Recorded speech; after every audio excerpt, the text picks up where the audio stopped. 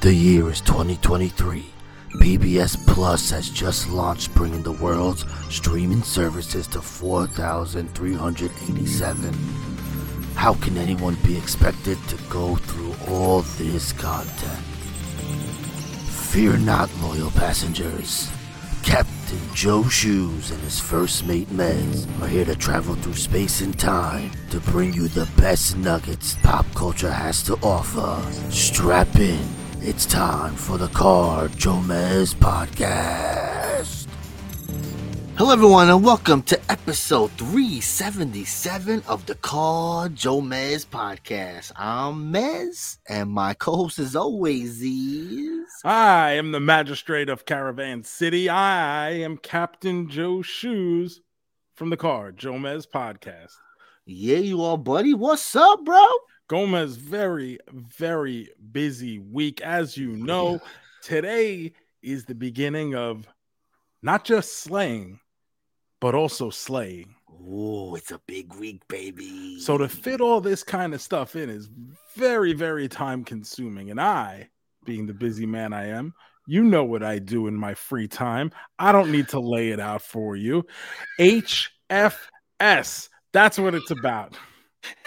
I love it. It's got an acronym now.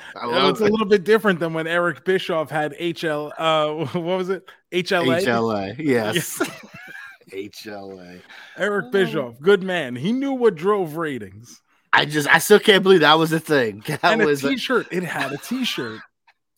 That's what the HFS shirt has to be. It has to be a similar shirt to the HLA shirt. That's not a bad idea. I think people would buy it in spades.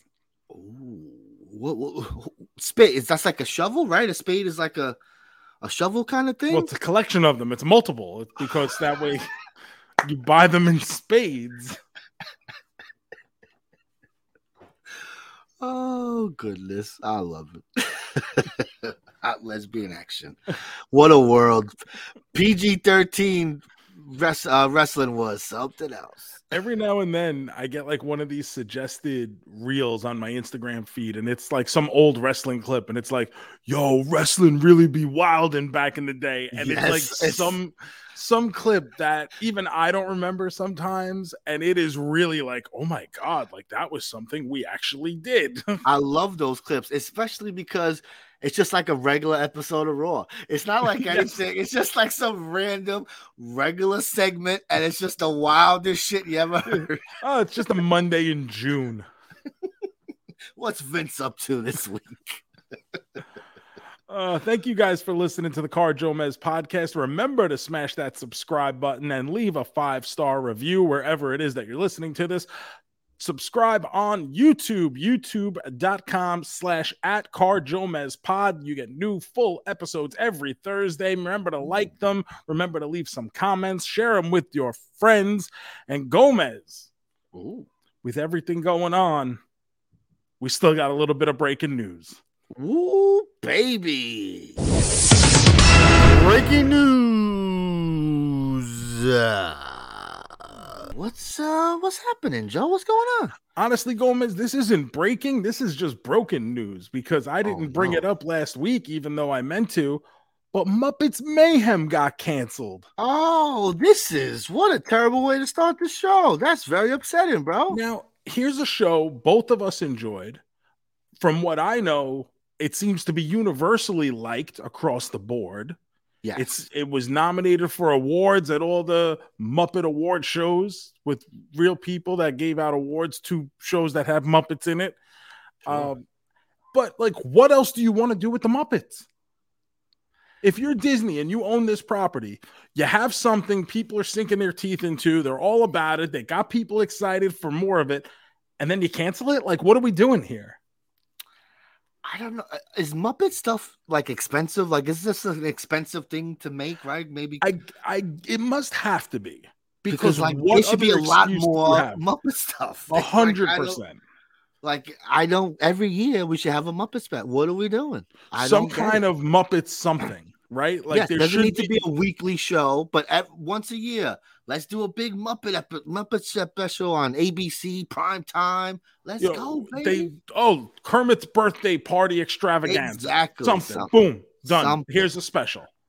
Oh, man, I mean, as much as I love the show, I didn't expect the season 2 because one, no one fucking watched the show, right? We talked about it. I never saw any chatter. I actually did. I felt like it was in my feed. I felt like a lot of people were talking about it. I was hearing about it, and I'm going, it seems like it's doing well. The guy who was behind it is Adam F. Goldberg, who does a lot of this nostalgia-driven TV stuff. He did the Goldbergs, obviously, is probably what he's best known for. Sure. But he was behind the Garbage Pail Kids documentary. He was behind the Powers of Grayskull He-Man documentary. So, like, he's all about, he gets, like, this is, you know, like we were talking about David Zucker last week, where, like, his niche, he gets that spoof genre, you know, like Adam F. Goldberg gets this nostalgia genre for people in our age group. And he did well with it. Like, when I would say, here's some more money, go do something more. Yes, I agree. Also, right, the way Disney's been talking, it seems like a lot they don't want to do anything. A lot of the streaming stuff is not going to be happening. Like those Marvel shows, we ain't getting no second seasons of nothing anytime soon. Like that is not going to happen. But we shouldn't. Like, no, we for shouldn't. A lot of those. Sure. Like, even, did you ever end up finishing Loki? Nah, I never did. We did the first 3, and then we just kind of got into something else. But even my wife, who's a huge Loki fan, she didn't really care. And she said there was a lot going on. She was like, oh, I really got to pay attention. And like, that's my problem too. Like, he's not even being Loki. He's just a charming guy with a British accent. And he's doing like this heist stuff with Owen Wilson, which is fine. But like, now you're trying to bring me through timelines, and I got to pay attention to when this happens. Where does this pop up? I got to remember back then. Oh, remember when we saw that one guy in episode 2, 4 minutes in? Like, no, I'm not watching a fucking Marvel show for that, bro. Like, what do you think this is? Like, I understand like the comic book fans are a little bit different, right? Because they're there reading, you know, this story, and they've known it for years. So that you're catering to a different audience there. But the comic book fan is not who you're trying to appeal to when you put out a TV show. It's the same reason why the MCU was successful. If you were just marketing it to the comic book fans, it would have been 11 people watching these movies. It's true. When you see people complain about Marvel, they bring up a lot of the multiverse stuff. Like, that's like a little too much for like regular people to try to, like, it's a lot going on. Wait, this one is this one. This one's from this. Like, so people, I get that. And even when I read people's reviews, like I needed the end of Loki explained to me in a sense.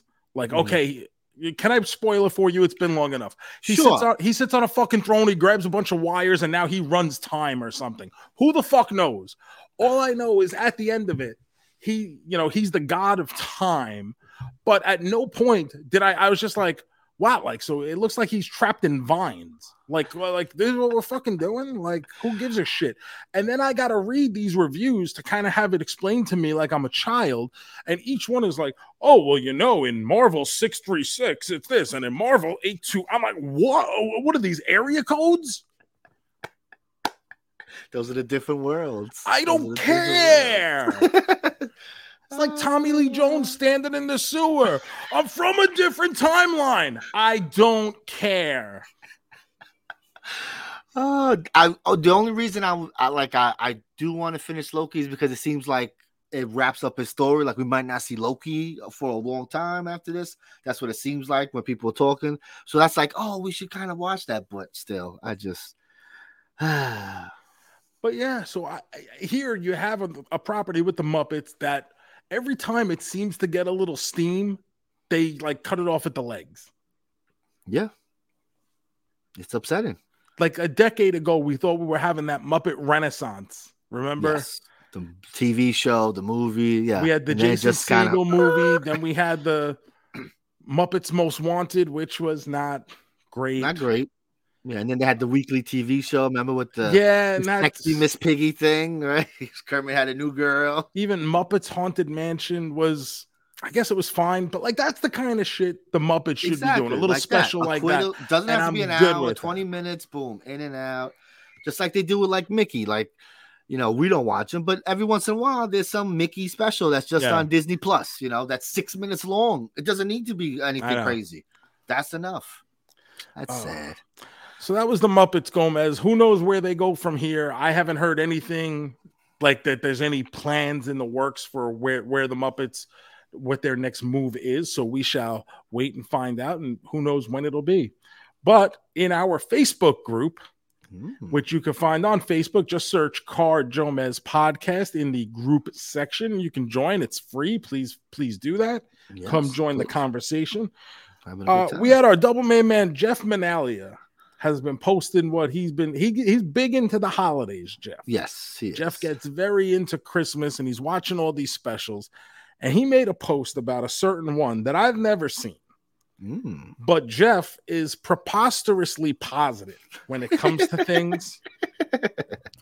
Even though the rest of the world knows things are bad, Jeff will stand by it and say he loved it.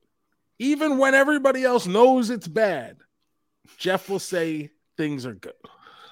Until he watched We Wish You a Turtle Christmas. Which was a direct-to-video holiday special in 1994 featuring the Teenage Mutant Ninja Turtles as the movie Turtles. It wasn't even like animated Turtles. No, it's like big guys in suits. And Jeff shit all over this. So I'm looking at this. He wrote about this in the group. Other people are commenting. I'm looking at it going, gee, a direct-to-video special in 1994 featuring live action. I don't believe you. I don't believe that it's bad. When Jeff has to shit on something, this has got to be atrocious. Oh, so remember last year I played a clip of it during one of our weeks of something, and I remember everyone was like, "What the fuck is this?" They had like a Jamaican accent as they're fucking singing. Hey kids, what do you think? Do we need more lights? We need more lights. They're coming, they're coming. Hey kids, how about helping me sing my favorite Christmas song? Take the holes with pepperoni. Fa la la la la la la la. It made no sense, bro. It was, "Hey Mikey man, what are you doing with that tree?" It's like, what the fuck happened to the turtles? It's like it's like 20-something minutes. We might have to put that on the Twitch stream, maybe, Joe. I'm guessing it's got to be on YouTube for people to find. So, I just thought if it in this position where even Jeff is getting after it and he's saying negative quintuple main man, it's got to be like Star Wars holiday special bad. I've only seen that one clip. I guess from that one clip, it's pretty rough, bro. I couldn't imagine sitting through another 15-20 minutes of it, to be honest. So I kind of want to see it. Sounds like we got some extra homework to do. Don't get me wrong. I'm not going to go out of my way to do this. Oh, yeah, you are. Oh, yeah, you are. We got to do the extra credit, baby. Well, here's the thing is everybody else in the group now is talking about some other holiday special. Our double main man, Joey Hudson, posted something about this Adult Swim thing called Yule Log. And he said he wants me to watch it. And a couple people piggybacked on it saying, I got to watch this thing. And I said, I don't even have a clue as to what this is about.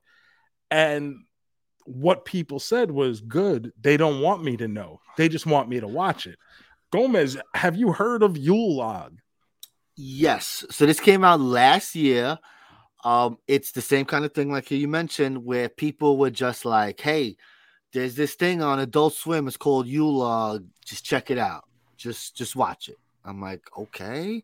So I guess I'm going to watch this. And to say the movie takes a couple twists and turns is an understatement. I don't know. See, I love showing you movies like this, but it always ends up where you just kind of go, what the fuck did I just watch? And I have a feeling Yule Log will definitely be one of those things, bro.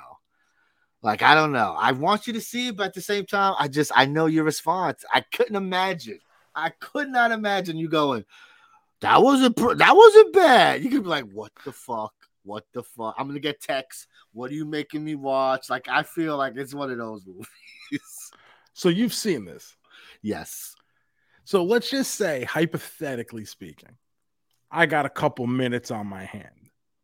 I'm on a break from the HFS.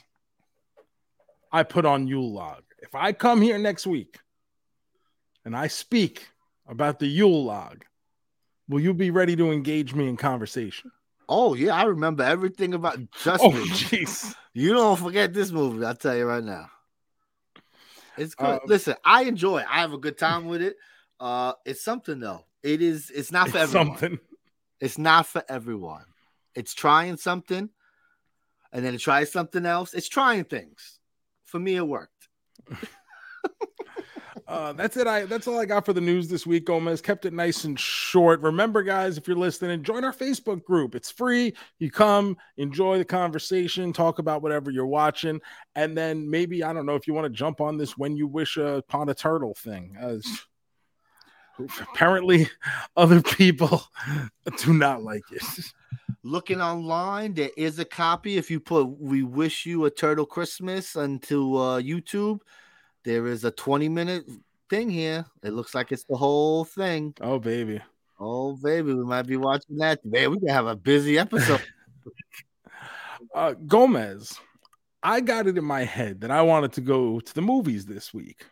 Ooh, okay. There's a lot of movies out there. I haven't really seen anything that's out. And I decided, I was thinking about going to see Wish, and I said, you know what? I could watch a good, brand new children's animated feature from the comfort of my own home and couch. And guess what? As much as I like Chris Pine, the movie I can watch at home has someone I love even more, and that is The Sandman. What did you watch here, Joe? Adam Sandler's new movie on Netflix, Leo. I can't believe you watched it. Why can't you believe it? Because I saw just that you watched it. I saw the trailer about a week or two ago, and it like starts where you think the movie's gonna be like, all right, it's like a regular, and then it turns into this whole other thing. It's like, oh my, this is an interesting movie that they're doing here, and I will watch it. I didn't know you got around to it so quickly. I love it, bro. When the Sandman calls, I answer. It's true. I mean, we don't miss a lot of Adam Sandler movies. We haven't liked a lot of them. We actually do miss a lot of Adam Sandler movies. Dude, I feel like we watch all of them. Bro, he has like 55 Netflix movies, and I don't think I really watched many of them. That's true. I never watched, right, like Murder Mystery or some shit like that. Yeah. Okay, so I missed a couple. I mean, I feel like I watched it. I guess the last one maybe was Hubie Halloween. Is that the last one we watched? We did watch that one. What a movie. He's got to stop doing those voices. So this movie, Leo, stars Adam Sandler and Bill Burr. Adam Sandler plays a lizard named Leonardo, and Bill Burr is a turtle named Squirtle. And they are classroom pets at a school in South Florida in Fort Myers. And Adam Sandler realizes, he hears someone say that lizards live to about 75 years old, and he realizes he's already 74. And he has this whole bucket list of things he wants to accomplish. And this actually fits our theme for the week with the It's a Wonderful Life stuff. It does. But he's got this whole list of things he wants to accomplish. So he's got to come up with this plan to escape his terrarium. That way he can go live out his dreams. Thing is, he can talk, and so can Bill Burr. And the first week, every weekend, one of the kids has to take home one of the pets and care for it and bring it back on Monday.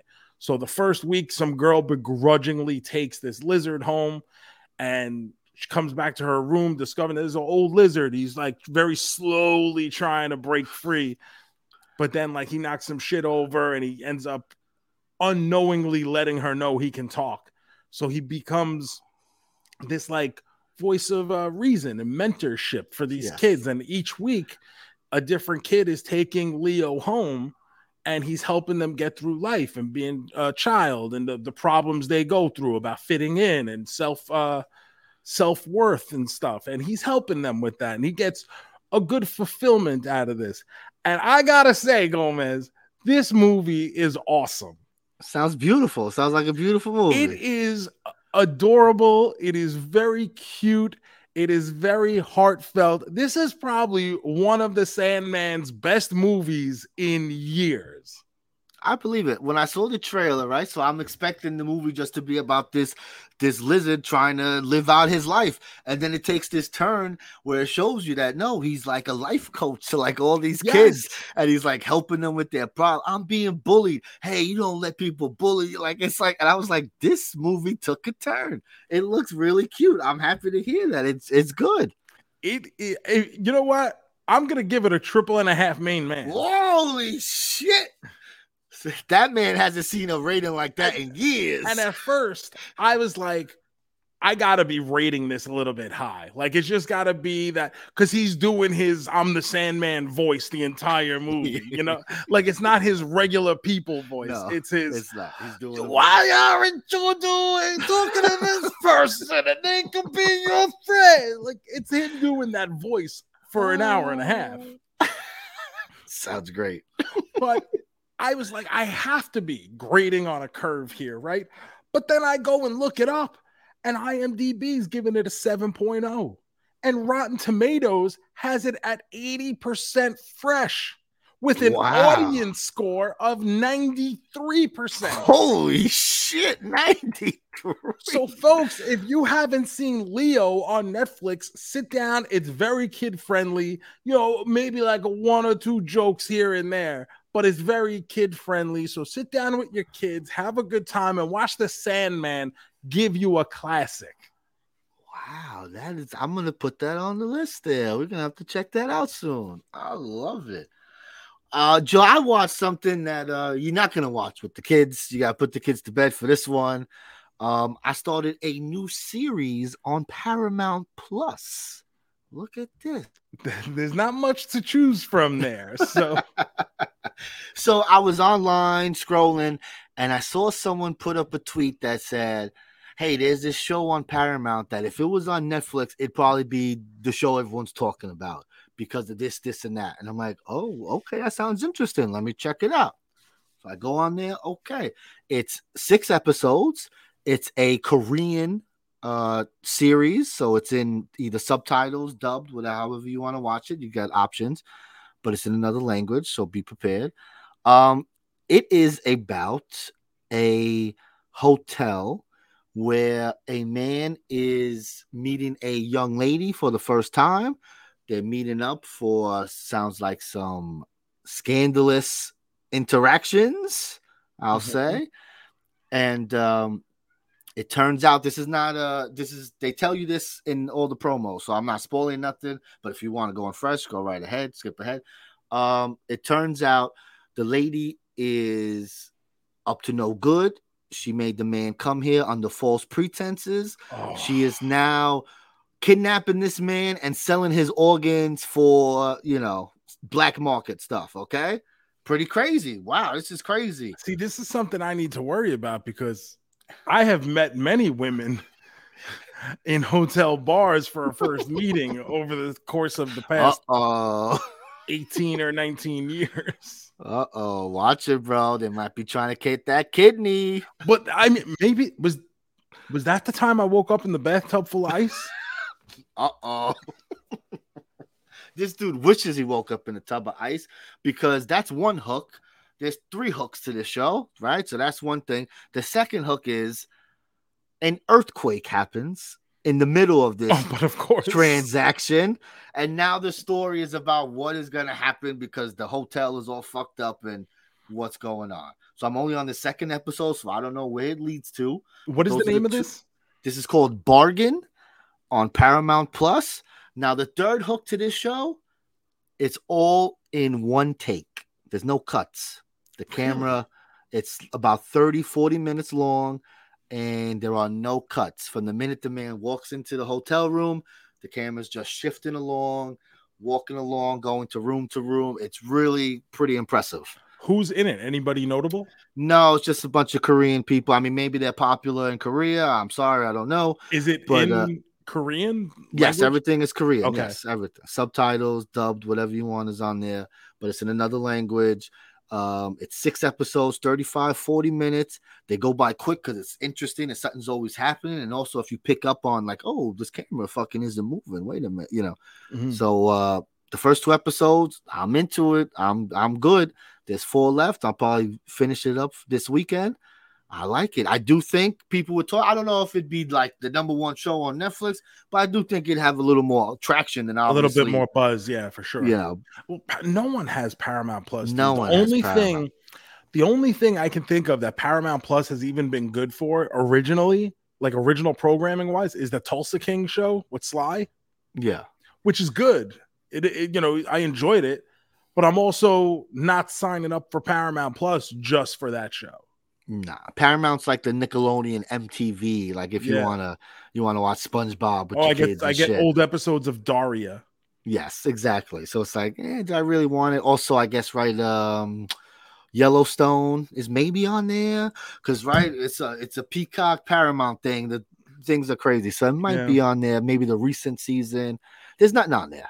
MTV The Challenge. I'm not paying. It's old episodes of Beavis and Butthead, if that matters. Oh, the new episodes of Beavis and Butthead. Remember they did bring that back. Beavis and Butthead, if that matters to you. I saw something that said Apple is maybe thinking of doing something with Paramount. So if you have Apple TV, you could maybe add on Paramount Plus or something for a couple bucks. They should just merge. Maybe it is a full merger. I don't know. It'll be like when Kazumi does content shares with other adult film stars. Just like that. I mean, I was going to say like Amazon, how you could get Shudder and Showtime and stuff. Oh, yeah. Like, I guess that's the thing. It seems like that's more what they're going for, right? It seems like they're going for the cable route. You go to Apple, hey, add on Paramount, add on this thing. I don't want that. We don't want that, folks. No. You don't want we that. Good. So, yeah, if you have Paramount, I know you don't. Maybe you signed up for it. It was on sale, Black Friday, something. I actually share a Paramount account. So do I. You got to share. The same one? I don't know. No, I see my name on there, not your name. So okay, then yeah. I don't think so. But yeah, but you do that, right? Someone pays for Hulu, you pay for Peacock. Why not? Yeah. That's what friends are for, bro. Wwhy not? Yeah, like basically everybody has my MLB account. Oh, I haven't had that in a couple years. I got to get back on there. For you, it's kind of worthless though, because you get all the Mets games anyway. It's only if I wanted to see like, Ohtani or something, if there was some big game. Well, he may be a Seattle Mariner by the end of this week. Is that the rumor, Seattle? No, I'll tell you what. This Ohtani free agency has been historically tight-lipped. Crazy. And everything is up. There's people talking about him going to the Braves. Everybody still thinks he's going to the Dodgers, but there's some wild teams in there. Like, the Giants are still in. Oh, the Cubs are still in. The Mariners just made a salary dump trade with the Braves. That's because they're clearing space for Ohtani. So people's minds are very active, but the last word that I heard, and like I said, we record this on Monday, so by the time Thursday this episode drops, things could have changed because the winter meetings are going on now, but people are thinking the Ohtani thing may be done by the end of the week. I noticed you never mentioned the Mets. What happened? I thought we were backing up the truck for him. What happened to that? They do not seem to be in on Ohtani, but they do seem to be in on a lot of other guys, including Yoshinobu Yamamoto, who is like the pitcher from Japan right now. And he's probably going to get around $200 million. They appear to be in on him. It's not a big free agent class. So it's these international free agents that are really keeping the buzz going right now. So once these guys start falling off the board, you'll see a lot of those depth signings. Really, the best position player as a free agent right now is Cody Bellinger.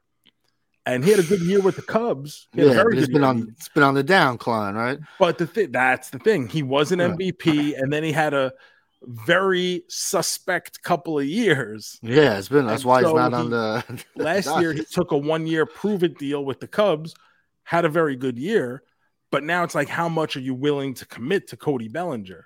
Do the Yankees want to jump in the deep end of the pool for $220 million on Cody Bellinger? Or are the Giants going to do something silly because the Giants have been trying to give away money for the past 3 years now and keep getting turned down by everybody? What's going on with Juan Soto? I saw he's on the trade block. Is that He's happening? on the trade block. Every source I've heard, he will definitely be traded before the beginning of the season. And that could be another location for those Seattle Mariners who are clearing out salary space. Oh, wow. The Padres were talking to the Yankees about a Juan Soto deal. Yeah, that's what I had heard. And it didn't even involve any of their top prospects. I'm looking at that going, if you're any team in baseball and they're asking for nobody. Nothing. Yeah, what are we doing? Every team should be on this deal. It's fucking 1 year. Who gives a shit?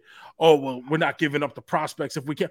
You're not giving up any of your good prospects anyway, and they're fucking prospects for a reason. Go get Juan Soto for a year and worry about it at the end of the season. 100%.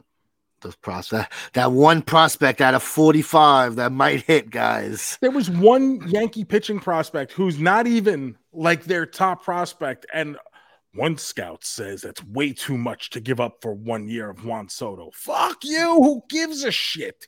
It's Juan Soto. You already know what you're getting. It's pretty fucking good, guys. This fucking pitching prospect could blow out his elbow a week and a half into spring training. Especially, I would be weary for like a hitting prospect, but a pitching prospect, these guys are hurt all the time. Like they don't stay healthy, these pitchers anymore. So remember, I was the guy who in 2013, when Matt Harvey was lighting the world on fire for the Mets, I was the one who wanted to trade him to Boston for Mookie Betts. And everybody told me how stupid I was. Oh, you don't trade a guy like this. He's one. If they were going to give you Mookie Betts, which was a genuine rumor at the time, Matt Harvey for Mookie Betts was a genuine rumor at the time. If I said, you go and do that 100 times out of it, I will take the position player one for one. I will take the everyday position player over the 35 games at best a year starting pitcher every single time. 100%. Pitching is important, but, there's always pitching. How many times did I try to trade Jacob deGrom when he was with the Mets? Yeah, I didn't like that one, but, I understand it. But you do what you got to do, and look where we at now, right? So maybe we should. You could have got Jacob deGrom, if you could have got 3 or 4 prospects for him when he still had a year or 2 years on his contract, knowing full well he hates New York and he wants to leave anyway, you go and make that deal. Yes. But they always try to play he's gonna stay, he's loyal, we'll pay it. It's like, no, he talks about he don't like it. Like, listen to him, listen to what he's saying. When he does the interviews, no, that's not the truth. It was never about New York. I loved my time in New York, brother. All anybody could talk about was how much he hated it in fucking New York. At some point where there's smoke, there's fire. It's true. You watch anything else this week, baby? I watched 2 big movies this week, Gomez. Ooh, 2 big ones, huh? Yeah, but we're going to need some intro music for that. Oh, I love intro music. Welcome, boys and girls, to Slaying and Fighting.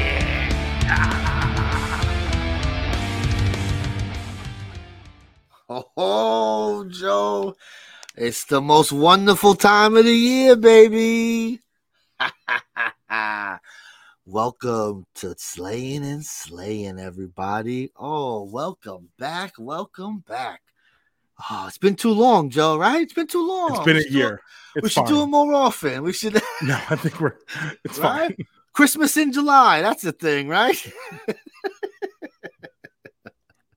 Just pass on all those big Marvel blockbusters so we can watch some $35 budget horror movie. Oh, we got one of those coming up. Sure we do. So it's Slaying and Slaying time, where we watch a nice, wholesome family Christmas movie and we pair it with some disgusting, terrible horror movie. Oh, baby. This week we did It's a Wonderful Life and a new horror movie, It's a Wonderful Knife. Let's start with the new movie here, Joe. Let's right? Because everyone knows what It's a Wonderful Life is about, right? The basic premise of that movie, even if you haven't seen it, right? I think it's been around for so long, you kind of know what it's about, right? Yeah, man wishes he was never alive. He's then taken into an alternate timeline, which is the early version of the multiverse. And he's shown what the world would be if he had never existed. And the hook is at the end to make him appreciate, or him or her, I should say. I keep saying him. I don't want to assume gender here. The hook is to try to get them to appreciate their life and want to live at the end, right? Yes, of course. So that's the hook. Last year we did It's a Bundyful Life when we watched the 2-part Married with Children Christmas special. And Al wanted to live just to ruin his family's life because he saw how much better off they were without him. I love it. But this movie, It's a Wonderful Knife, 2023, clocks in at 1 hour and 27 minutes. And according to IMDb, after saving her town from a psychotic killer, Winnie Carruthers' life is less than wonderful. When she wishes she'd never been born, she finds herself in a nightmare parallel universe where, without her, things are much, much worse. So this plays off the trend that we've had recently in horror movies, where we kind of take a horror and we mix it with some other kind of genre, right? We had Happy Death Day, which was a Groundhog's Day mixed in with horror. We had Freaky, which was a Freaky Friday version of a horror movie. So this is kind of the thing lately. These have been fun movies. So here we take the basic premise and we have a slasher movie thrown into it here. So we get Jane Widdop starring as Winnie Carruthers here. She's best known, I think, outside of this for being in Yellow Jackets. And we also have some supporting roles from Joel McHale and Justin Long. And the whole deal here is that there is a killer on the loose at Christmas time. And they call him the Angel because he's in this long white cloak and mask. And he's attacking a teen Christmas party where he's killed by Winnie. And a year later, people are ignoring it like it just never happened. And she's still having a hard time coming to terms with this and how no one wants to talk to this. And she's basically dealing with this PTSD of having killed this person. Yes. You know, whether murder or not, yeah. You know, it's a very traumatic event. And course. She wishes she was never alive. And she's then shown the world where she's active in it. No one knows who she is, even though she's grown up and gone to school and gone to field hockey and whatever else the kids do nowadays. She's been around these people her entire life, but they don't know who she is. And because she never existed in the first place, that killer was never stopped, never brought to justice, and even killed her brother last year. Oh, my goodness. Yes. That's what he was going after when she killed him the first time. She saved her brother. Not there to save him this time. Uh-oh. So, yeah. The movie is just like It's a Wonderful Life, right? The first half is showing you the present day, what's happening, the slasher. I do love the look of the killer, right? That's a pretty sexy look. It was a very cool looking. He looked like kind of a ghost thing. They call him the Angel, which I thought was a good name for it. Yeah, really cool. The only thing is, I mean, not the best idea for an outfit, all white like that. Does this man have a lot of? Does he have a lot of these outfits? Because he's killing people and he's looking very fresh, cleanly laundered, very fresh. So I'm like, what's going on? It reminds me of in old WCW. I can't wait.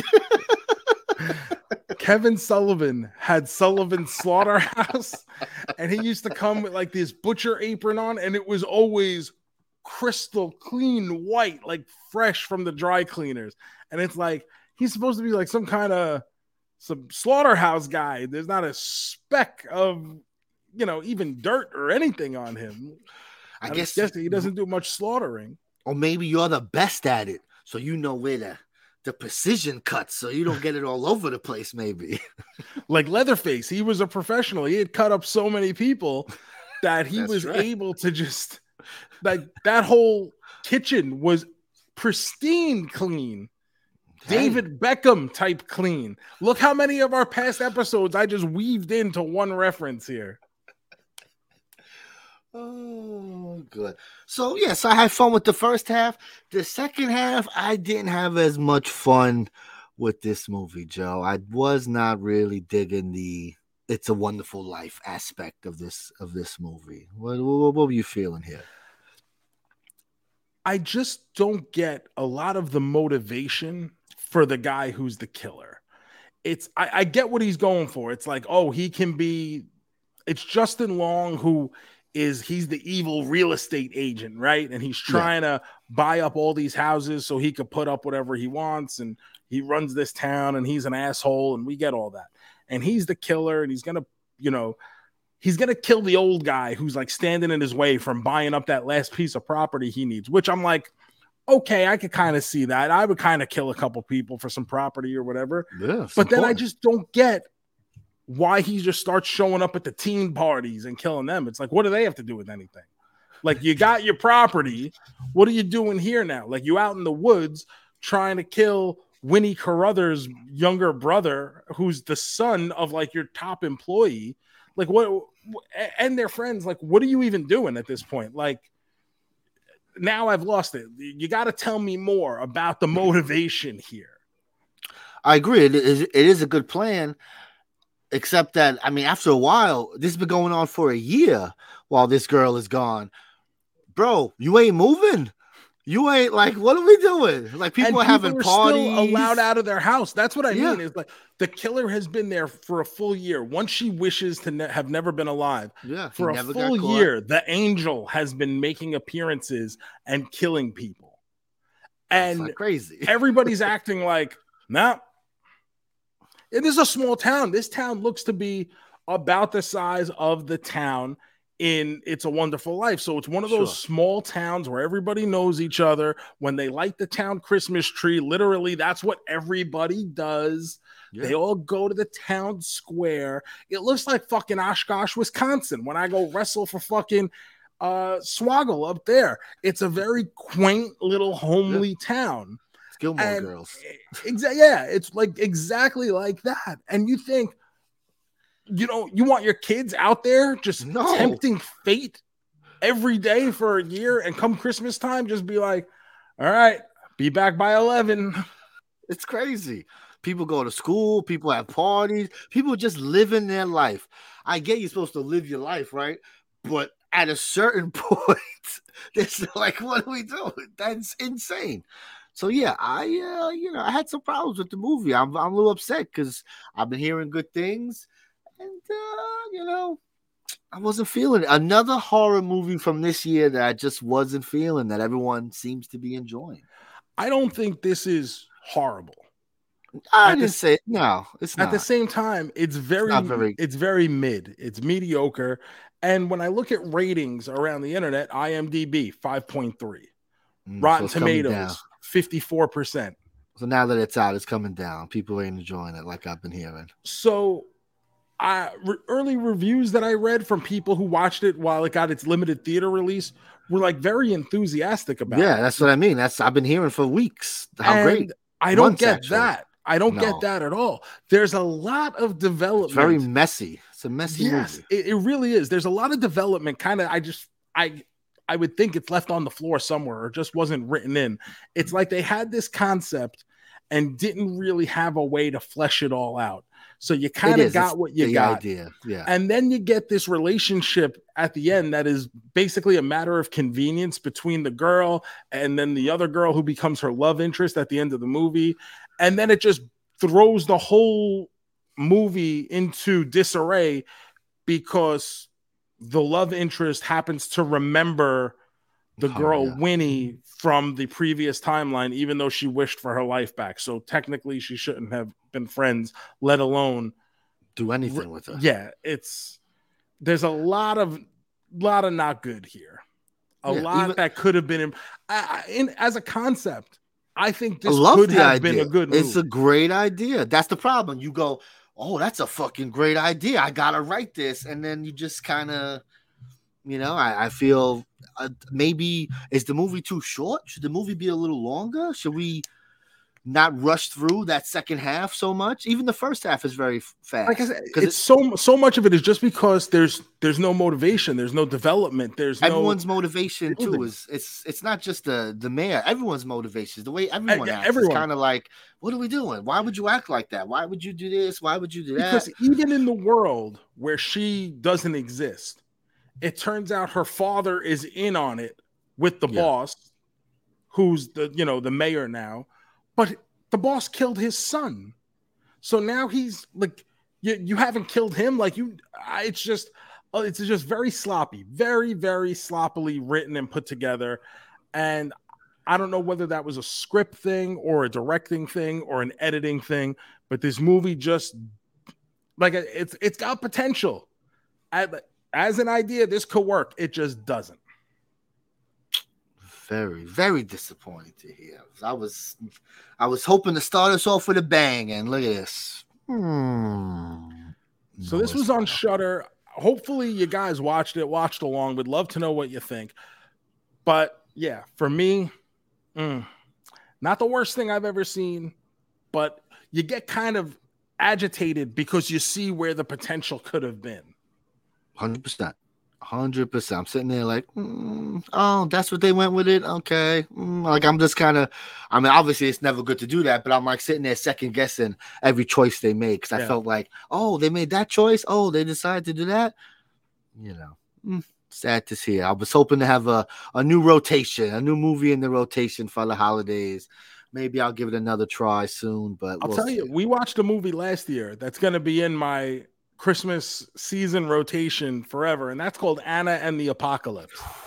And that movie is great. The soundtrack is great. I've listened to that soundtrack throughout the year. I love it, since we watched that movie originally. If you haven't seen that, definitely go check that out. Last year it was on Tubi, I believe, when we watched it. I don't know if it's still up there. It's on Shudder at the moment. Okay. Shudder and AMC Plus if you have those. But that's a movie that if you haven't seen, definitely go check that out. Go out of your way to see Anna and the Apocalypse and put that one in your rotation. Woo! I fucking love that, baby.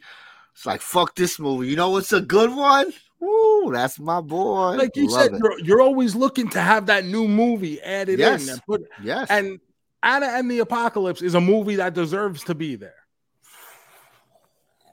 I did my job last year. I'm so happy. This year is not looking so good. This year off to a slow start. It's not so good. So now let's go to the nice movie. You want to hit music now or save it to the end? I was gonna save it to the end and see where they both rank, whether they line up here. It's a Wonderful Life. Have you seen this movie before, Joe? Because this is a classic. No. This is a movie that plays every year. Yes, 100,000 times. I've seen the commercial for it 100,000 times. I've never watched it because growing up, I wasn't watching anything that was in black and white. I just wasn't. I agree. Listen, I put this movie on. I said, "Hey, Shiloh, look, you want to watch this movie? It's a classic." She went, "Ew, there's no color." And I said, "Forget it." I said, "I'm not gonna win this battle." I said, "I'll just stop." I get it, bro. It's a long ass time ago. We didn't have no color, so it's weird. I'll be honest. I remember renting Clerks for the first time on VHS when that first came out on video. And I just had heard from people at school, like, you got to see this Clerks movie. And I was just like, okay, I'll go rent it. I rent it. I get home. I pop it in the VCR. It's black and white. And I'm going, what the fuck? Is something wrong with this tape? And then I turn over the case from Blockbuster and it says at the bottom, 90 minutes B&W. Yeah. And I go, you gotta be fucking, bro, we're in 1994 and you're giving me B&W? What? I get it 100%. I never had a problem with black and white because I always watched movies with my mom. So we were watching, Turner Classic, AMC. We were watching those old movies. So I never had a problem. But I know a lot of my friends did. So when they say things like that, I go, I get it. I understand. I love it. Oh man. So yeah, it's a Wonderful Life. I've seen it, of course, but it's not on my rotation or anything. Like I like it, but it's not like, oh, I need to watch It's a Wonderful Life this year. You know, if it's on, maybe I leave it on, maybe I don't. It's a movie I've seen, I enjoyed. I haven't gone back in years. I haven't seen this movie. It's on Amazon. That was good. Amazon Prime, nice and free. And it's a little long, this movie, huh, Joe? This movie's a little 2 hours long. and 10 minutes. Also, it's on Roku. If you guys have a Roku, one of the guys in the group brought it up that it's also on the Roku channel for free as well. Oh, I remember the Roku channel, right? Because we have to watch Weird Al. That Weird Al that Yankovic thing. movie. The only place you can fucking see Weird Al. I love it. Fucking Roku TV. That's good to know, though. I do. I need to check that out. There's probably some gems on there. You never know, bro. 2 hours and 10 minutes. And I feel like we all know the story, but IMDb says That's true. What's the official word? an angel is sent from heaven to help a desperately frustrated businessman by showing him what life would have been like if he had never existed. Now, where It's a Wonderful Life kind of zooms through the story here, It's a Wonderful Life, boy, they take their time to get to that hook, huh? Sweet ass fucking That time. fucking angel don't show up. There's like 10 minutes left. The angel's like, I guess I should come out here. And I think the angel is only in the movie for like a grand total of 16 minutes. I was joking about 10 minutes. That's great. Now, this movie opens with what looks like a piece of black construction paper on a light bright set. Yes. And the universe.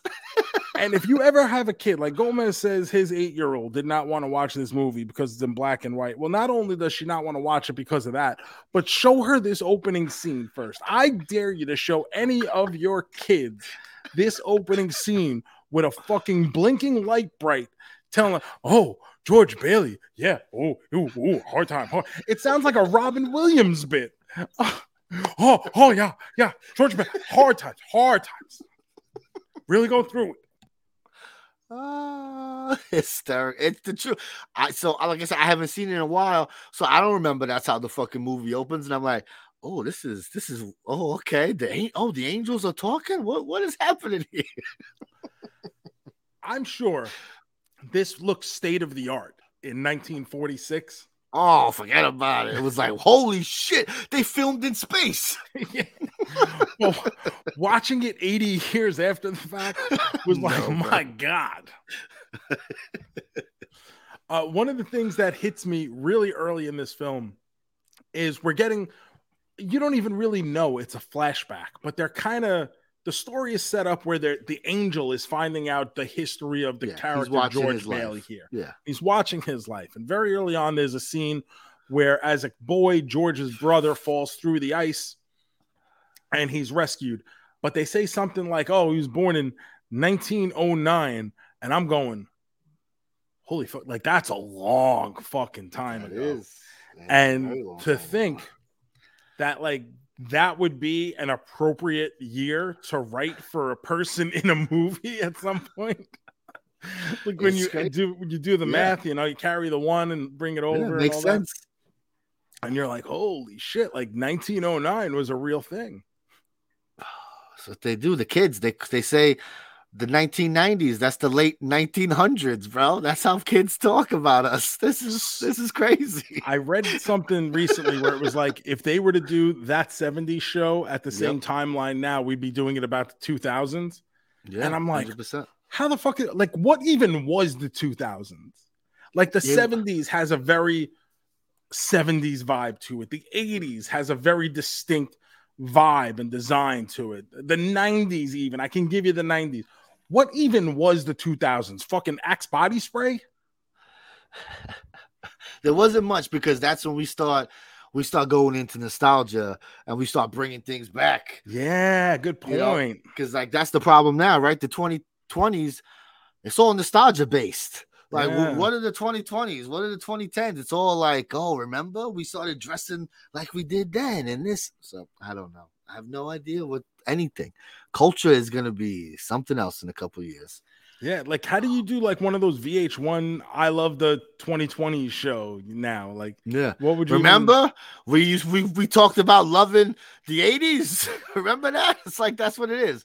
We're talking about something else. Like I love the 2010s. Is that gonna be like, oh, we all listen to that One Direction song? Gym Tan Laundry. High School Musical? Like, even that's the 2000s. That's that long ago now.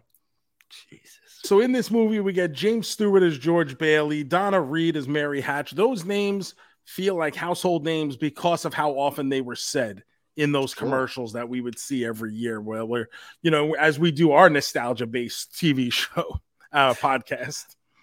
Are you familiar with Mr. Jimmy Stewart? Like I know the name, but I know he did. What was it? Mr. Smith Goes to Washington. I think it's probably what I know him best from.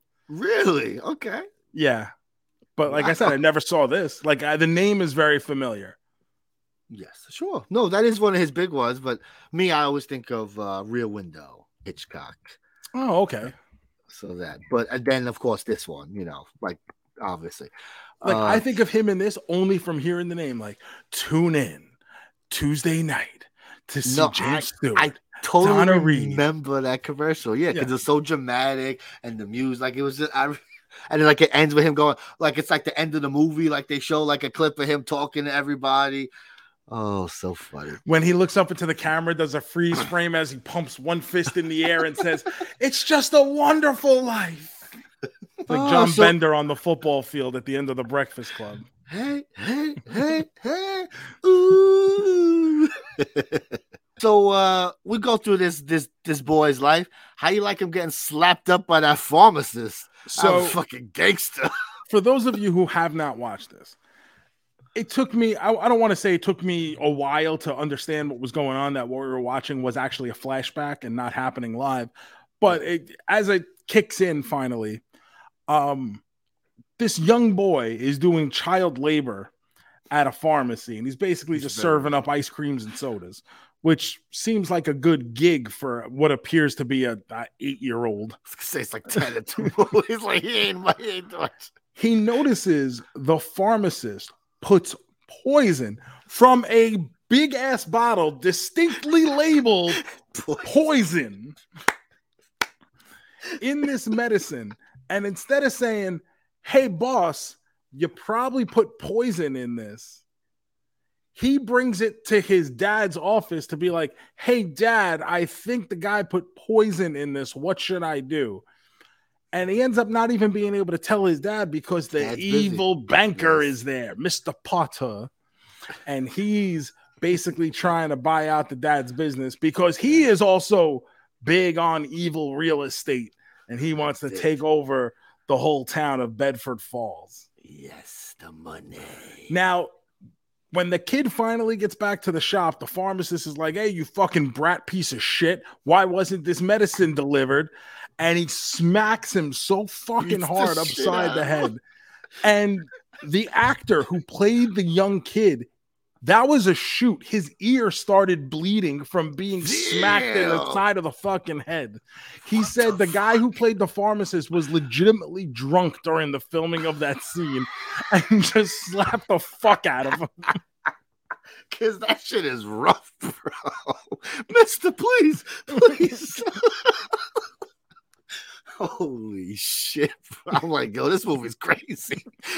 I thought it's a fun movie here. What the fuck? I didn't know beating your kids was, I don't know. I've never been, I understand you get a little slap here and there when you're a bad kid, but like this kid fucking caught it.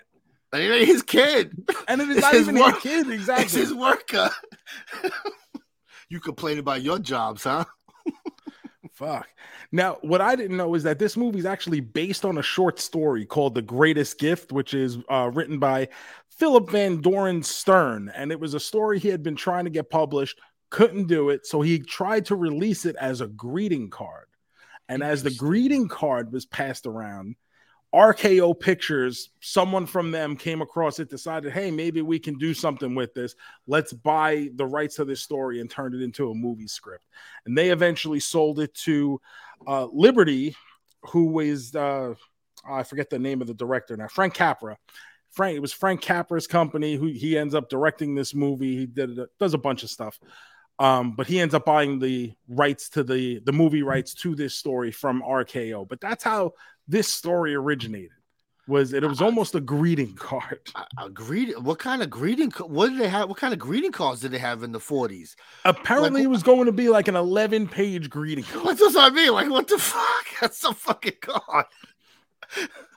Oh my god! So we get all these little tidbits of George Bailey's childhood, and eventually he grows up into be like a 40-year-old man who's going out with a high school girl at the dance. Yes, he's supposed to be in high school. It's like, bro, there's no way this man is in high school right now. That's one of the things James Stewart plays George Bailey in the movie between the ages of 21 and 38, and he looked exactly the same for all of those years. They just put a sweater on him. Look, I'm a kid. At one point, he's wearing a suit jacket. At one point, he's wearing an old man sweater. And he shows up at that local high school to court this girl, Mary, as played by Donna Reed, who has always had a crush on him since they were kids. And now she's getting ready to graduate, and George wants nothing to do with it. George wants to live his life. He's as free as a bird now, and he's going to go and see the world. He's going to learn how to build things. The one thing he's definitely not doing, staying in Bedford Falls and marrying Mary Hatch. So, of course, what fucking happens? He gets stuck in Bedford Falls and marries Mary Hatch and begins what appears to be the most miserable life in the history of planet Earth. I don't know what's so wonderful about this life, bro. What could you, like, I'm shocked he didn't try to jump off the bridge fucking 15 years before. Bro, the minute his brother was like, nah, I ain't taking this job. What? Fuck out of here, bro. Everything he ever wanted in life goes to shit. Everything. The second he has a dream, it fucking lights on fire and burns right before his very eyes as he's caught clutching at the ashes of dreams. I feel very bad for this man. He has all these hopes and aspirations, and nah, bro, you just gotta suck it up and do the thing. He doesn't get to live out a single one of his dreams. A single one. Everything he has ever hoped and dreamed to do in his life goes to shit. He doesn't want to get married. He's adamant about not getting married. All of a sudden, he's married. He's adamant about not wanting children. He's got 4 kids. He's adamant about not wanting to inherit his father's business. He ends up inheriting the father's business because there's no one else. Who says you got to do it? Fucking take off, bro. Bedford Falls goes to sleep at the same time every night. You can sneak out under the cloak of darkness. No one will see you. And we don't even have the internet, so no one will ever be able to find you again, George Bailey. And then when his business goes under, he's there pulling money out of his own wallet, meant for his own vacation, to try to save a business that he couldn't care less about. What are you doing? Poor bastard. Terrible life choices, one after another. Gotta have some agency, bro. Step up. Fuck this shit. To make matters worse, and I'm giving you the George Bailey perspective, how I view him as an outsider. But I look at Mary, and I go, Mary has had a crush on George since they were kids. She would go to the pharmacy just to sit at the bar and get a soda from George and be because she had a crush, a childhood crush, and it's lovely. I love that shit because what do we know about me? I love, bro. But they finally get together. They do a little dance at the high school. This one guy's mad that George gets to dance with Mary instead of him, and he hits a button where the floor opens up and there's a pool underneath. George and Mary go toppling into the pool. So that guy's happy until they make it the cool thing to do. Cool. Everybody's doing it, and everybody just starts jumping into the pool, and the guy who's upset and opened it in the first place is there like waving his fist of rage. Why I oughta.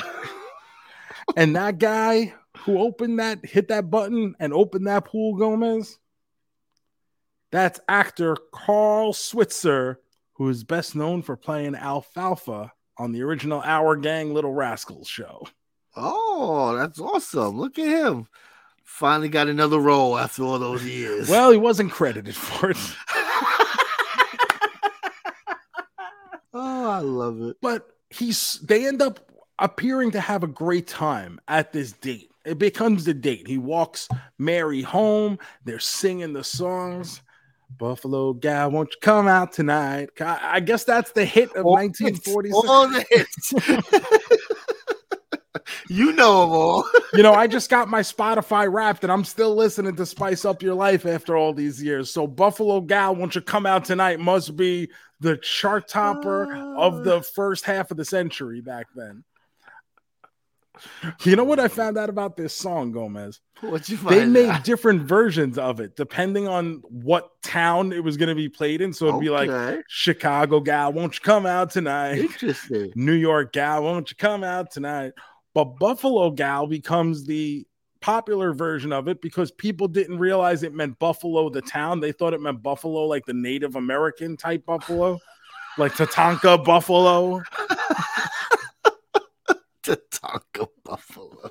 So yeah, like we said, that angel, he just watches every little fucking detail of this guy's life, and eventually he's like, and somehow he thinks this guy has it good. He's like, oh, what could he possibly be upset about? This guy, he's got everything he needs.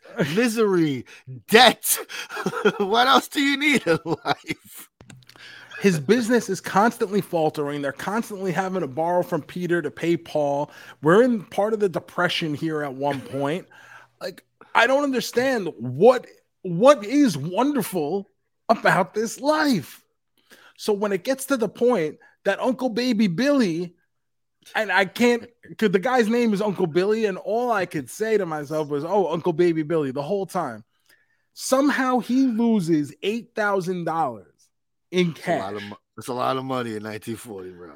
In 1946. Oh, here we go. What is this? I can't wait.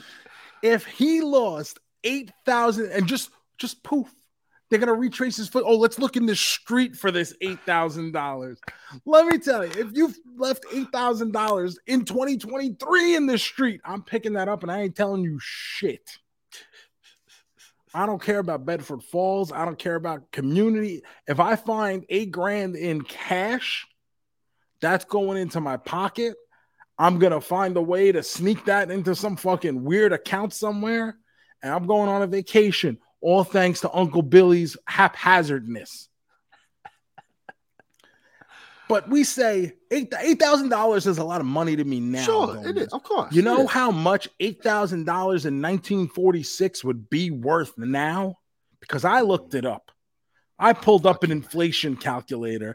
I punched in the numbers, and $8,000 back then would be worth $136,742.67 in 2023 dollars.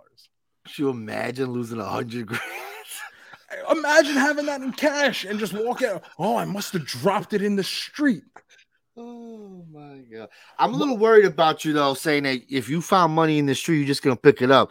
You gotta be careful, bro. Someone's gonna be looking for that money. You gotta, But now we gotta be careful because they put the ink packets in the money. Yeah, bro. And there's cameras everywhere. Sure. So that's the kind of shit. But back in 1946, sure, 1940, you taking the money. I get it. Yeah, 1940, it's going right in my pocket. Finally, we get to the situation now. The business is going. This is what is finally the breaking point for old George Bailey here. He's fine because Uncle Billy lost $8,000. Now that's fucking over. He can't handle it. He's yelling at his kids. He yelled at his kid's teacher over the phone. And I love watching people use the old phones in the 40s or the 30s, whenever this movie is set, depending on what part of the timeline we're in. That old phone is terrific. Love it. But this is what finally sets him over the edge. And as he goes to jump off the bridge, we're finally introduced to our angel, Clarence. Yes. And what does Clarence do to get George Bailey to snap out of it momentarily? and not jump off the bridge, Clarence gets George Bailey to jump off the fucking bridge. He jumps. That's his way of saving him. Clarence pretends to be drowning in the fucking river or whatever is under this bridge, and George has to dive in and rescue him in the dead of winter in what is supposed to be freezing, icy temperatures in this water. And George Bailey takes his time off to remove his coat and dive in like Mark Spitz in 1976 and fucking go get Clarence, where they're then rescued by I don't even know who, but he looks like the fucking gas station attendant from the Texas Chainsaw Massacre. And he takes them both back to a room that looks reminiscent of the gas station attendant's room in the Texas Chainsaw Massacre, where they can get warm. And Clarence just starts talking to him about angels and shit. And at that point, I would have been like, bro, shut the fuck up. Yes. Like, can you just lock this fucking drunk bastard up talking about angels? Get him out of my face. Oh, my God. I love it. I do love, though, I'm going to jump off this thing and kill myself, but I'm going to jump off and say, what? So what? He would have jumped in and he was just cold? And he was like, what was killing him if he could just jump in? And I don't understand. I guess he would have jumped in feet first instead. I don't know. That would have really been rough. It's so funny. But either way, he sees life without him is not very good. And Mr. Potter, the evil banker, takes over everything. Everybody basically lives in subservience to Mr. Potter. And George decides he wants to live because now all of a sudden he misses those kids that he never wanted in the first place. He gets his life back, shows up back at the house. They've apparently been looking for him. And guess what? All the residents of Bedford Falls are bringing a basket full of money for him. And wouldn't you know it, it just magically adds up to $8,000. It's a Christmas miracle. And I don't know how income tax worked in 1946, but I'm pretty sure, there's a gifting limit. Like nowadays, you can't gift more than $10,000 to a person, Sure. Now, I don't know what that was in 1946 dollars, but if we use the same rate of inflation, I can guarantee that it's very much less than $8,000. It's probably like if I bought Gomez a soda pop in 1946, he would have to declare that as income. That's an expensive soda pop, bro. It must be good. It's that real cocaine in there. I cannot believe this movie is regarded as a classic. I cannot believe that the people involved in this movie regarded it as the best thing they've ever done. I cannot believe. Actually, I can believe. I can believe that this movie was a box office fucking flop. Oh, wow. I can believe that this movie had no fucking audience for 30 fucking years. It's so funny how this always happens. No one watches these movies. How many movies fucking Black Adam's going to be the greatest movie for fucking Shiloh's grandkids, bro? This movie back then had a budget of $3.7 million, which was astronomical at the time. And a lot of it had to do with these very elaborate sets that they built for this movie. Took over 2 months to build over 75 buildings over a 4-acre area of Encino, California. Wow. So they just built a little town instead of finding one. They built a town. Crazy. Jesus. Wow. $3.7 million budget takes in $3.3 million at the box office, was number 26 most successful film of the year at the box office. Wow. This is not a movie that was an automatic hit. This was not a movie that was ever thought to be a classic, let alone a Christmas classic. They weren't going for that at all with this movie. It just so happens that the copyright for this movie lapses in 1974. So it becomes available royalty free to any station that wants to air it until 1994. Wow. And of course, stations start hearing all free, day, free, bro. free, free, all free. Day. And they 24 play hours. the living shit out of this. And especially during the 80s, where it gets such heavy rotation, and especially during the holiday season. And people now regard it as this absolute Christmas classic. That's very interesting. Wow. It was manufactured, bro. It's not real. Yeah. Unbelievable. In fact, it gets to the point where it's even added to the Library of Congress's National Film Registry in 1990. Damn. Unbelievable. Wow. Like I said, people gas this up. People love this movie. We've heard from people who hate this movie this week. As we said, we were coming up on watching it. We had people who were saying, I can't wait. This is one of my favorite movies of all time. We had people say, I can't wait. This is one of my least favorite movies of all time. I got to be honest with you. This is not good. Oh, no. There is so many issues. And I'm catching myself because I don't know whether I'm grading it through the prism of 2023 or as a person who's sitting there in 1946. I guess at the end of the day, I got to sit there and go, you know what? It's a good story. It's a good moral. It's a good thing to think about, that you matter and that people need you here and people love you and people want you here. And that's for all people. And when you think that there's no way out, there's people who care. And that's something nice to tell people, because every single one of us has gone through an issue where we felt like we had no way out. And somehow, if we're here today, we found our way out. Some people haven't, and that's a shame. So at the end of the day, for giving people hope, whether it's that $8,000 is just going to show up on their fucking coffee table right before Christmas, and Clarence, who apparently is going to do nothing of worth, is going to get his wings. If that's what it takes to get you to believe, to go on another day, then go on and believe that. And I'm happy you found something to take a message out of this and push you on one more day. This goes on to be ranked AFI's number 20th film of all time when they did their list in 2007. Get the fuck out of here. Wow. That's crazy. You want to say Christmas? Like, get out of here. Wow. But Gomez, my favorite thing that I learned about It's a Wonderful Life. The FBI. What the fuck? I bet you weren't planning on hearing FBI. No, not at all. I got one more thing. FBI, what the fuck? You say, It's a Wonderful Life. This is a really pleasant holiday classic. You know, my grandparents probably love this shit. The FBI flagged this film as communist propaganda in 1947 due to the portrayal of the banker, Mr. Potter, as the most hated man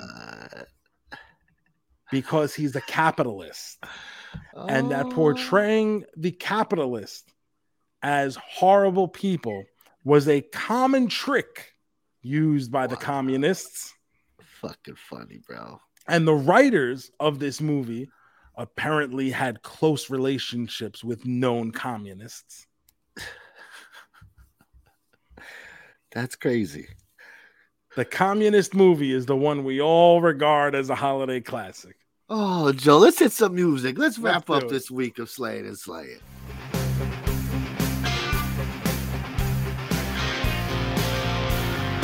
Are you a man? A double main man? Are you a man? A triple main man? A man?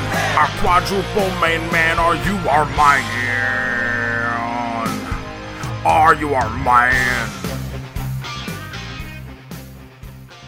All right, folks. Week 1 of Slaying and Slaying is in the books. Didn't sound so good here. Let's get our official word here from Joe. Let's start with It's a Wonderful Knife. How are we feeling there on the main man standard? It's a Wonderful Knife frustrates me for a lot of reasons. And the biggest one is because I see potential in what could be a good movie. I see there's a movie in there that I would enjoy watching, and this just isn't that movie. And I don't know why it's not that movie. Like, why is this the movie that they chose to give us when there is so many different areas, it feels, to give us something more? And I feel like we got cheaped out of that somehow. So It's a Wonderful Knife, I'm going to give a 1.5 main man, single and a half star. I'm close there with you. I'm gonna give it a 2. Very disappointed with this movie. I've been hearing about it all year. I don't need to hear about it. Just the premise of the movie makes me excited for it, right? Like I was excited already.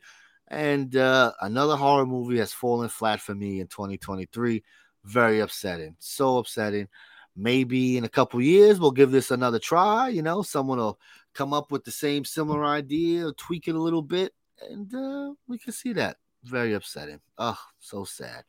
So that wasn't so good. So the other one, we had to have it better, right? With the regular slaying movie. Yeah, I think the classic It's a Wonderful Life is a better movie than It's a Wonderful Knife. It's just, I had low expectations coming in. I wasn't expecting to like this movie. I mean, such a long time has passed that just in the movie making process, things are so unbelievably different.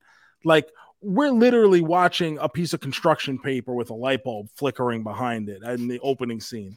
And that's supposed to be our angels talking to God or something. And there's just so much in this movie where I look at it and where George finally gets his redemption. You look at it and go, what are we really rescuing? This is a guy who never achieved a single thing that he ever wanted to. This is not the guy who should be telling this story. And that's really my biggest issue with it. I can see almost like the Killing Joke, if I can make a Batman reference. Wow, interesting. Every man will sometimes have one bad day. And that could lead to a very different direction in that person's life. George Bailey has not had one bad day. He hasn't had one bad week. George Bailey hasn't had one bad decade. He has had a lifetime of disappointment. And to think that this is the straw that broke the camel's back when he has nothing he ever hoped for. He's never changed any of his feelings. We never get like he's a changed man and he wants to settle down and he wants that family and he wants those kids and he wants Mary. That's never been there. It's just that all of a sudden he's there and he doesn't know what to do otherwise because he's stuck in Bedford Falls.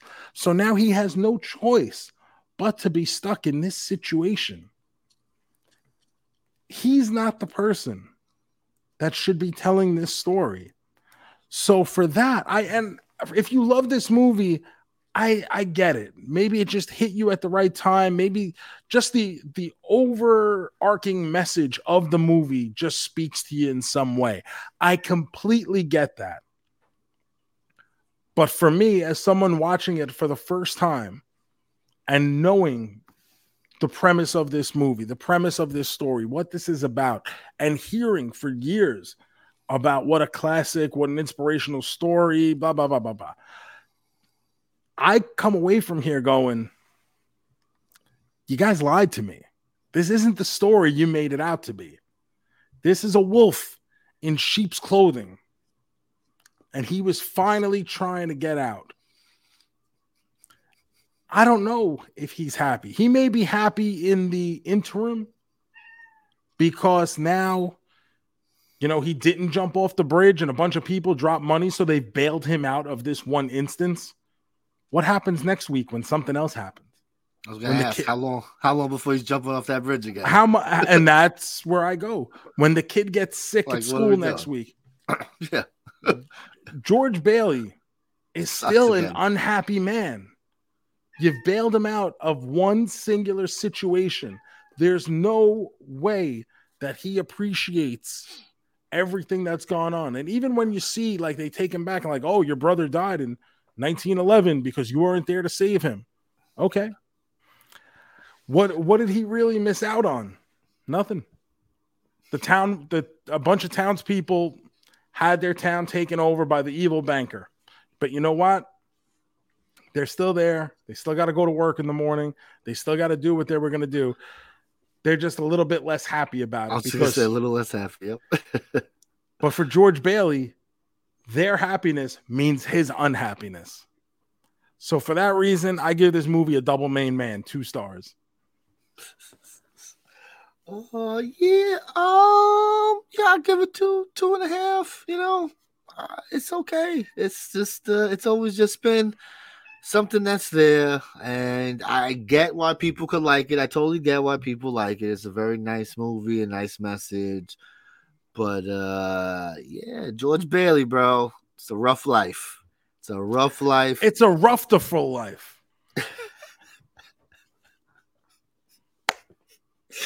Oh, that's the name of the episode this week. What an episode we've had this week. Oh, all right. Well, week 1 is down of Slaying. Let's see how week 2 turns out. Let's see. When I started this, I had 4 choices to fit into 3 weeks. So this week, I'm gonna let you decide, Joseph. In one hand, I have one theme. And the other, I have another theme. I don't know which is in which hand. And now we're going to go left or right, Joe. Which one do you want? Gomez doing his big RVD impersonation. Pick a hand right now. I'm going to take your left hand, Gomez. In the left hand, we have, let's see. Oh, it's a good one. Okay. This week, remember, we started this Slaying and Slaying. One of the first themes we did was which one's scarier, right? We said, what's the scarier version? Is it the Michael Keaton Jack Frost, or is it the evil snowman Jack Frost? And we learned that it might have well been the Michael Keaton Jack Frost. I'm not going to lie. But also the evil snowman Jack Frost. Don't take a bath with that snowman.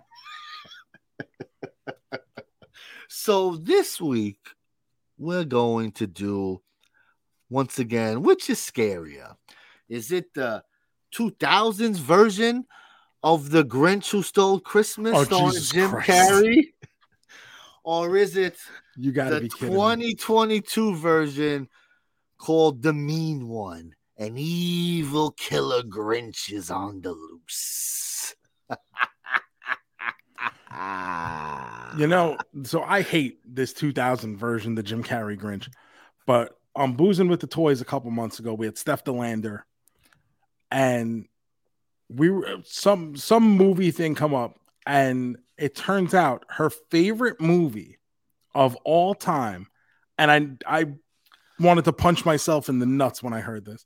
Her favorite movie of all time is the Jim Carrey Grinch movie. She shouldn't be allowed to have opinions. If you want to say it's your favorite Christmas movie because of a certain age you grew up in, sure. But just your number one favorite movie? That's just, you need to watch more movies, honey. Unbelievable. That is horrendous. Horrendous. I thought I was having an aneurysm. Wow. That is, I'm stupefied. So where can we catch these movies, Gomez? Well, here's the dilemma. The Grinch was on something and now it's not there no more. So that's upsetting. But it's okay because it's the Grinch. Who needs that? The Mean One, this one's going to be on the Twitch stream. It was always going to be on the Twitch stream. This is it's on VOD. You can find it. You could pay $3-4 on Amazon, Apple TV, wherever you rent your movies. It's there, but I'm going to show this on the Twitch stream for everybody all weekend long. I jumped on for one showing of It's the One for Knife on Saturday night because I was out in PA. I had a busy weekend, so I couldn't do my all-day stream. So I did get one stream in. We had 1 or 2 guests in there watching along. Good times. But this weekend, we're going to do it all weekend long. The Mean One. Every 2 hours we'll be playing like we usually do with some fun little things in between. But that's for next week, Gomez. Yes. Let's wrap this one up here, baby. Good. It's now time for the big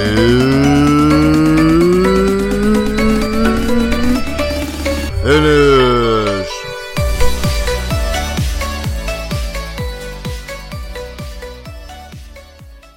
All right, Joe. We gotta spin a wheel, baby. Do it. Let's spin it. Big finish time. What are we landing on this week? Oh. That's staying? It's staying. Okay. Today's big finish. It landed on favorite soda pop. What's your favorite kind of sodas? I know some people like to call everything a Coke. We ain't doing that. These are real things. Orange soda, grape soda. We're gonna find out what we like here. Here we go. Wild Cherry Pepsi runaway winner #1. See, I might. As much as I love a wild cherry, I do just love a regular Pepsi. And I treat myself every once in a while with the cherry, especially at the movie theaters, right? That's a go-to at the movie theater. We get a cherry drink. I'm just gonna go good old-fashioned Pepsi Cola. No cherry. Well, you used to be able to get wild cherry Pepsi in the fountain here and there. Taco Bell used to have it for a while. Yeah. Now it's like impossible to find. So fountain wild cherry Pepsi is like a fucking unicorn right now. So whenever, like, if I stop at a gas station, I got a road trip ahead of me and I could get a wild cherry Pepsi, you better believe I'm getting a fucking wild cherry Pepsi. #2 for me, I'm on a kick right now with orange Fanta. It's the best.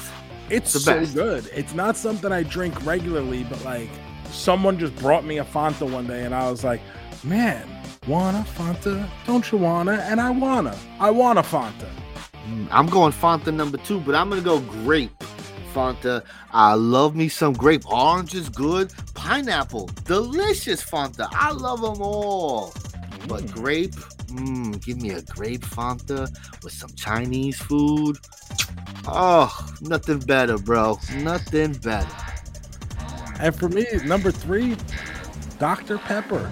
I love a Dr. Pepper. It's cola, but it's not, but it's still delicious. And I like it.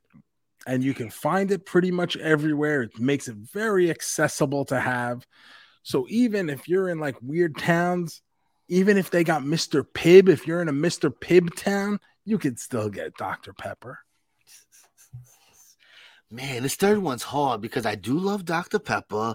I love some Boggs root beer.